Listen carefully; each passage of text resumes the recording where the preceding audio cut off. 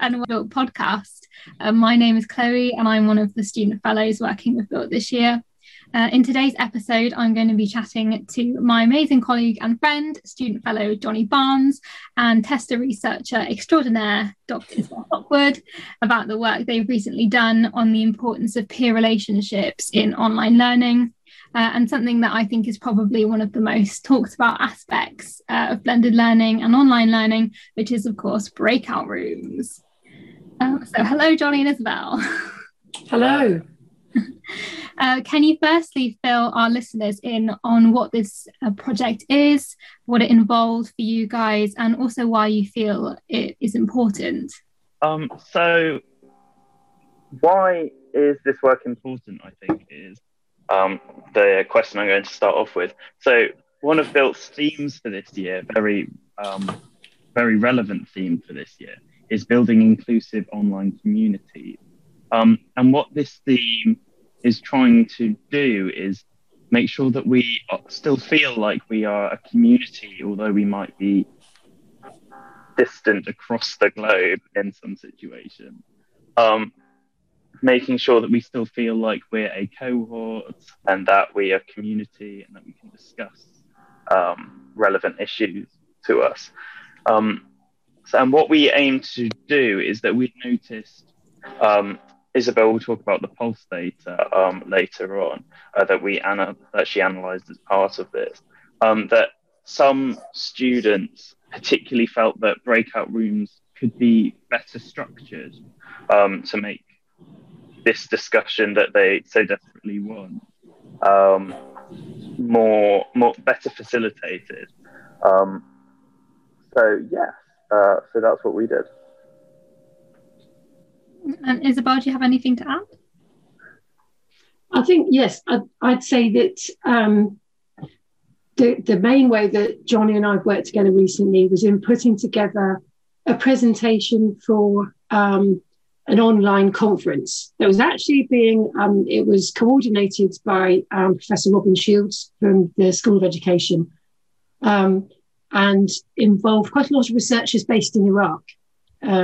So interestingly, we had the Ministry for Education watching our presentation. I didn't. Oh my goodness. They were very polite about it. They were very they were lovely. They actually translated the presentation at the end and then took questions. So yes, it was really good, really interesting experience for us both. But the reason that we kind of wanted to collaborate on that was because as Johnny's already mentioned, I was looking at some data from the latest Pulse survey that was done for University of Bristol students. And I was particularly interested in a subset, 496 students, who had all given a reason for why they weren't, or they were avoiding synchronous online learning activities as part of their blended learning. And I sort of thought that this kind of part of the data was really important. First of all, because it comprised 1/5 of our respondents. So that means that 1 in 5 of University of Bristol students who did the survey were admitting to actually avoiding or, minimizing their kind of interaction and participation in synchronous online learning. And that's a pretty hefty fraction we've got there, 1 in 5. And also, obviously, because there was so much in the responses that they gave, they were able to kind of give a free text answer, explain why, if they chose to. And so it was incredibly rich data with all this stuff sort of coming out about why students were uncomfortable with synchronous online, or what it was specifically about it that they wanted to keep away from. And so I was discussing that with another research colleague, and she happened to mention that Johnny had been looking into what was going on in breakout rooms and how students felt about using breakout rooms. And perhaps unsurprisingly to anyone who's sat through a breakout room where maybe there's 20 of you and no one switches on the camera and no one wants to say anything, breakout rooms were coming out loud and clear in my data as well as being particularly problematic. So to me, it seemed like a really interesting idea for me to kind of, be sort of collaborating with Johnny and slotting his findings and his thoughts into the presentation that I was putting together, because he, if you like, had kind of what we'd call, I don't know, insights from the field about what was going on with breakout rooms and some recommendations based on that. So it seemed to be a really nice kind of partnership, really, I suppose, in both the two things that we were looking into. I suppose, what do you think it is about breakout rooms that really put students off? This is a question for both of you. Well, I'll tell you what, I'll answer that question from the perspective of the study that I've been working on. I actually went to Tansy Jessup and I spoke to her about the data because I needed to get permission to kind of, really dig into it. And obviously it's quite sensitive data in some ways because it's students, saying why they kind of dislike, their learning so intensely. And one suggestion she made, which was really helpful, was to think about it from a relationships perspective, because learning is socially constructed. That's my belief. And socially constructed learning is dependent on relationships. So we can say it's also relational. So the quality of the learning and the extent of the learning that takes place depends on the perception, if you like, of the learner's relationships with those different people around them in their environment. So perhaps not so much a social constructivist perspective, but a socio-cultural perspective on learning and how it happens and what shapes learning.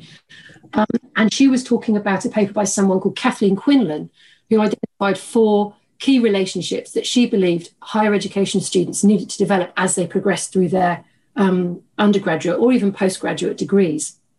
And thinking about those, so in terms of relationships to peers, relationships to teachers, relationships to the subject, and relationships to the self in terms of your kind of internal development. And something that really chimed with what I was telling her about the stuff that was coming out about breakout groups, and something that Johnny was looking at as well, and then kind of, if you like, overlaying Kathleen Quinlan's idea about key relationships. It seemed that the opportunity for students to develop relationships with their peers was really inhibited in some of their experiences of online learning. By all means, not all of them. Some people had very effective and satisfying online learning experiences, but some people felt isolated. They felt as though every time they went into a breakout room, it was a totally different bunch of people. They felt they didn't know the people they were with. They felt inhibited, socially inhibited and awkward about saying hi, about the small talk. There was no opportunity for the small talk. And so it just felt very high stakes, very stressful, and intimidating to be kind of pushed into a room with these people and then have to sit there and share their thoughts. And bear in mind as well, these are students who perhaps haven't got a particularly strongly developed relationship to subject yet. So they're not necessarily confident enough to think, actually, this is my opinion. I'm entitled to it. I'm okay about sharing this and bouncing it off a few other people's opinions. There was a very strong feeling that came through in the data as well of, I'm not sure if I'm qualified to speak about this yet. I don't think I know enough about this yet. And so I think that was playing into it as well. But yeah, so I'll hand over to Johnny in a second. But for me, what came out, if you like, the issue, that came out for the breakout rooms was the students sense that they did not know their peers. They didn't know these other people. So it didn't feel safe, kind of sharing their ideas and their thoughts. Yeah, so I took the same point as Isabel, that students just felt awkward in breakout rooms, but from a slightly different perspective. So on my personal Twitter and TikTok feeds, I used to get a lot of people just sort of memeing about how awkward breakout rooms were. So it would be like this breakout rooms and leave meetings sound the same to me, because students were just felt so awkward in breakout rooms that it was easier just to leave the meeting and come back 10, 20 minutes later. Johnny, I have to say, my favourite was breakout rooms activates my fight or flight. They were absolutely excellent, some of the student contributions. And I just felt that in this year where we are online learning, that breakout rooms, because they are in a normal classroom environment, having a discussion with the people around you is really common practice. And nobody hates it that much. Before COVID, I didn't look on my Twitter feed and see loads of people going, I hate groups. I just hide under the table when we're put into table groups. So, which is essentially the equivalent thing when you think about it. Yeah. So, given that we don't have much time to address these things that might be able to have a really good impact, a really positive impact, I felt that breakout rooms was something that if we could make a few quick fixes, then would have a really positive impact for the students, both socially and academically, because if they're feeling comfortable socially, they can, as Isabel mentioned, discuss these ideas that they feel that they are entitled to, and get more out of the group session in general.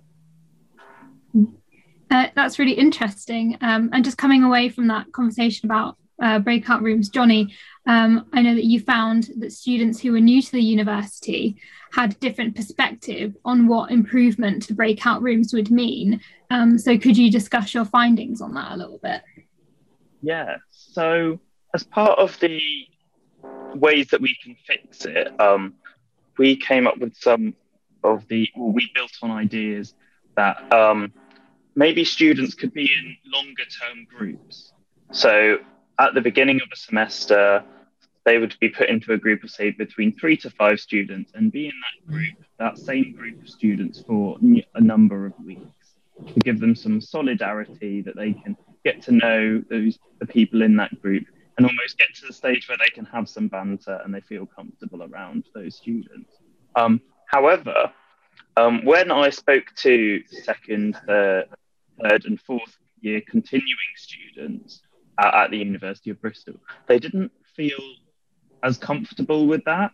They felt that they would much rather have random groups than potentially be subjected to a group where where people didn't pull their weight as much, for instance. So continuing students definitely felt that it was an unnecessary step. They'd rather just have the random groups. But first year students and new master's students who had joined the university and didn't know anyone, essentially, is the key part of this. If you don't know anyone, having those continued relationships where you actually get a chance to build a relationship with a peer, as opposed to the random groups where you might see another student for 20 minutes over the 6 weeks that you're in a module. If you already had those relationships, you didn't need to rebuild them. Whereas first years and new master's students did need to build those relationships.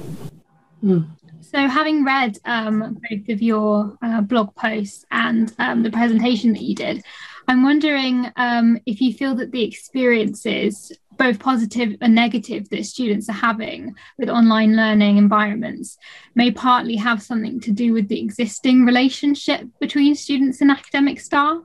Do you feel?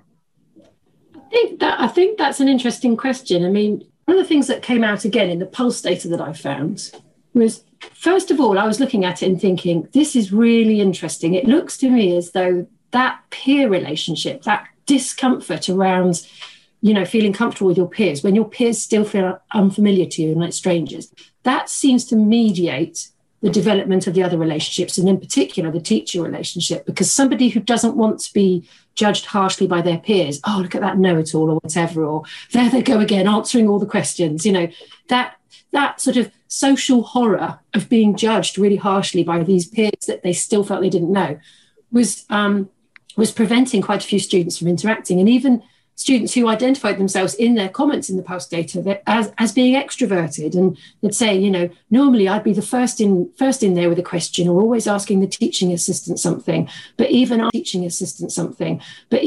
can't speak because I feel so nervous about what other people are going to think about me. So and then that obviously there's a relationship there that then isn't being developed with the teacher or the teaching staff, because if students aren't putting up their hands and querying what they've just said, or asking for further explanation, or even just, offering their own thoughts on it, that kind of back and forth, that kind of dialogue, which you would hope would become something of a dialogic relationship with the teacher, is not developing. And the teachers equally aren't getting a better feel for what people know and what they don't know, what they understand and what needs more elaboration as they're doing the teaching itself. So in summary, what we can see there is that if you like, there maybe there's a bit of a brittle quality to the development of that student-teacher relationship online if that student is already struggling with this kind of peer unfamiliarity, if you like. And something else, kind of peer unfamiliarity, if you like. And something else that came up when I kind of started really rummaging around and looking at the literature on emotions in teaching and learning for higher education students was the ways in which students can have a very strong emotional response, positive or negative, to how they feel, how they perceive they're being communicated with by the teacher. And as you might expect, there's an upside and downside to this. So there's a paper by Titsworth et al., and it's from 2010, I think, where they're noticing that when higher education students feel as though the teacher is very responsive, if you like, perceptive, is using lots of what they call, if you like, nonverbal cues. They refer to it as nonverbal immediacy. So things like facial expression, tone of voice, a tilt of the head. Offline, it would be, turning around or walking towards the student as they talk, using gestures, things like that as well. The student is being responded to, that the teacher is responsive, if you like, to the interaction. And when students perceive a high level of nonverbal immediacy, they report, emotions such as motivation, happiness, confidence, and so on. And the flip side of that is like when they perceive low levels of nonverbal immediacy. So perhaps they've, lack of eye contact, monotone tone of voice, no real clear indication of whether the teacher is actually listening to what they're saying. So they kind of start to feel kind of uncomfortable inside, that sort of feeling that you get. Then the emotional response in the student is very profound. It's anxiety, it's boredom, it's helplessness, it's shame, it's anger. And that comes from a paper by Mazur et al. So he was one of the original researchers on the previous one that I cited, and that's published in 2014.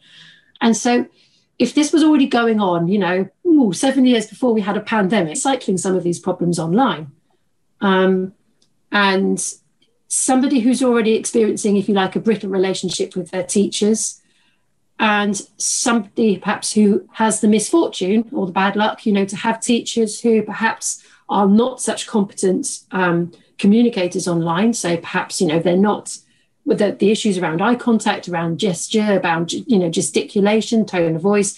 Perhaps the teachers aren't particularly demonstrative or communicative like that in the first place. Perhaps they've chosen to keep their camera switched off as well because they don't want everyone to see the dirty laundry hanging, quite literally behind them in the kitchen.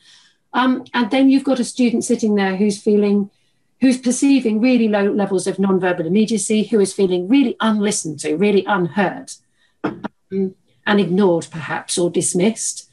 And then, of course, there's another issue around here as well in terms of the use of the chat. This is something that pops up every now and then, is chat etiquette. If students are posting questions in the chat, when do you pause in your teaching, review the questions and reply to them? Or do you just steam on through because you're stressed out and you've got so much content to do and you can't understand why they keep chucking things in the chat, and would they just stop it? It's really distracting, or maybe you just disable the chat altogether and you think, I'll just deal with questions at the end. But the student doesn't know that that's what you're doing, and they don't understand that's your rationale for doing it. So there's other things like that can be picked up by the students as being particularly cold or unhelpful as well. So there's those things. I think those dimensions of online learning can be quite, maybe damaging is too strong a word, but detrimental to the development of that relationship between students and teachers. Thank you, Isabel.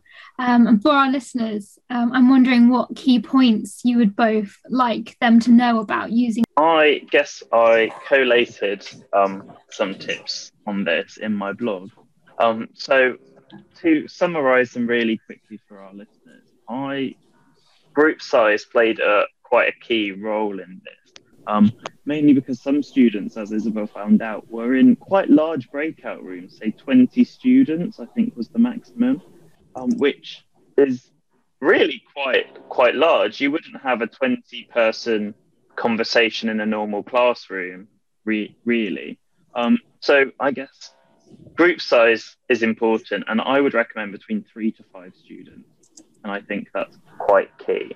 Another point would be, so to give students a really clear task on what to do, and a way to get an output from that. So, for instance, I would like you to just get an output from that. So, for instance, I would like you to just keep a Padlet. So it's really clear what the students have to do and what the output is. And then, because this is on a Padlet in my example, you can then discuss that output as a class once you put them back into the breakout room. And another thing to be considerate of is students who are watching this back asynchronously. So if they can't benefit from the discussion in person, to give them something to do during that time, so it's not wasted and they can still contribute. Well, they can still, what's the word? Study independently. I think I'd add another point to that, which actually, and I can't take credit for this. This comes from Michelle, another of the student fellows. She said something the other day that was very interesting to me, because we were actually doing. She commented, and she was observing, and she commented that it's really useful to have somebody who knows that they've got to lead the activity out. And that was a really interesting point, because I've done a lot of kind of, breakout rooms, chat wrangling and everything else in these online meetings in the last year. And it's always been for other members of staff. And so the idea that, you could kind of, if you like, throw 5 lecturers into a breakout room and have none of them, have all of them hesitant and unable to think of how to start the discussion, sort of seems absurd. So you don't have to worry about that problem. But it was very thought-provoking for me. And I actually did talk to the students about it at another workshop I did. And she was saying, oh, yeah, sometimes you just go in and because no one wants to start it, no one says anything, because everyone just sits there feeling tongue-tied. And so it's like, okay, so you've got a couple of options here, haven't you? You either try and drop in on all of your breakout rooms and do the jazz hands at your students and make sure that they've kind of got going, or you actually say, right, one of you is going to need to start this activity. And it's interesting because that to me seems like a really good idea, but then I would absolutely hate, as a teacher, I would hate to make a particular student feel very put upon and exposed by saying, and it has to be you, Johnny, you have to kind of be the guy in charge today or something like that, because we've all been there when there's, when we've kind of felt that, whenever I'm in a group, everyone always expects me to make notes, or whenever I'm in a group, everyone always waits for me to feed back to the teacher because they don't want to say anything. So we need to make sure we avoid a situation where it's the same old people again and again who begin to feel quite resentful and unhappy, because they just want to participate sometimes. They don't always want to be the mouthpiece for the group. But yes, I think maybe, and I don't know what you're all helpful to suggest to groups, that as they go into the breakout room, somebody's going to need to start the activity. It was something when I was researching this that did come up in a couple of articles aimed at secondary school pupils, older secondary school pupils, to give each group member a task. So you might have a lead yeah. time. And it was interesting to me at the time because I was like, I can see that, as you brought up Michelle's example, I can see that working to some extent. But at the same time, at a university, and I don't think we necessarily need a note keeper and a timekeeper and all of the other roles that you might potentially fulfill, giving them useless tasks that nobody's going to benefit from. So it's something that I wanted to look more into, because maybe we can develop more group roles to suit your own seminar, the purpose in your own seminar. Yeah, thank you so much. Just to finish up, I'm wondering what has been the overall takeaway points from this project for both of you. What do you think is kind of most important for seminar leaders to begin considering in order to better students' experiences of online learning? For me, there's 2. The first one is that giving students, especially first years, who are fresh to uni and have not already built up a kind of, a friendship base, if you like, is giving students the opportunity to develop their peer relationships as part of their online learning experience is absolutely critical, because if they don't feel as, acceptable and have a bit of a giggle before they go in, the opportunities they have to kind of give each other a kind of, what on earth is he on about, look, while they're kind of trying to figure out what the assignment is, or, have a chat afterwards and go for a coffee. None of that was possible. And so we had many students who were really struggling with that sort of sense of, I'm not sure if I can work with these people. I don't know if I know these people. It's really critical that our students feel comfortable enough, familiar enough around each other to be able to take the risks we want them to take and to be able to learn, to kind of share their ideas, even if they are half-formed, to put an argument for and against something, even knowing that, somebody else is likely to criticize aspects of it. That's really, really important. And I think the second thing, so we need to make sure there's opportunities for peer relationships to be developed in, in the teaching opportunities that we do create for online. And the second thing is that as teachers, we need to remember that non-verbal immediacy that comes very naturally and is very easily picked up when we're offline really doesn't translate very well online. And so I think this is where we have to be a lot more verbally explicit in terms of how we communicate with students. We need to remember, it's almost like the pleases and thank yous. We need to greet people as they come in. We need to use their names. We need to explain why we're doing something, what we're doing. Like Johnny was saying, be really clear about the purpose of the task, what the outcome's going to be, how we're going to share it. We need to thank students when they make contributions, because it's hard for them. It's nerve-wracking. They're in this weird position. And we need to hang back at the end if we can, so that students can have a chat and come up to us with a question towards the end when some people have, left the call, and then there's just a few of them left. And maybe it feels a bit safer and less intimidating to come up and ask, to ask a question about something that you mentioned earlier. I think we need to be aware of that as well. Yeah, I just wanted to add on to all of the excellent points that Isabel has made in regard to something, I guess, more logistical, in that for breakout rooms, to have them, I guess, little and often. So to have sort of 10 or 15-minute long sessions. So if it isn't going well, then it's not too long to wait through before you get back to sort of productive. But little and often, in the sense that having one 15-minute breakout room is quite manageable for most students.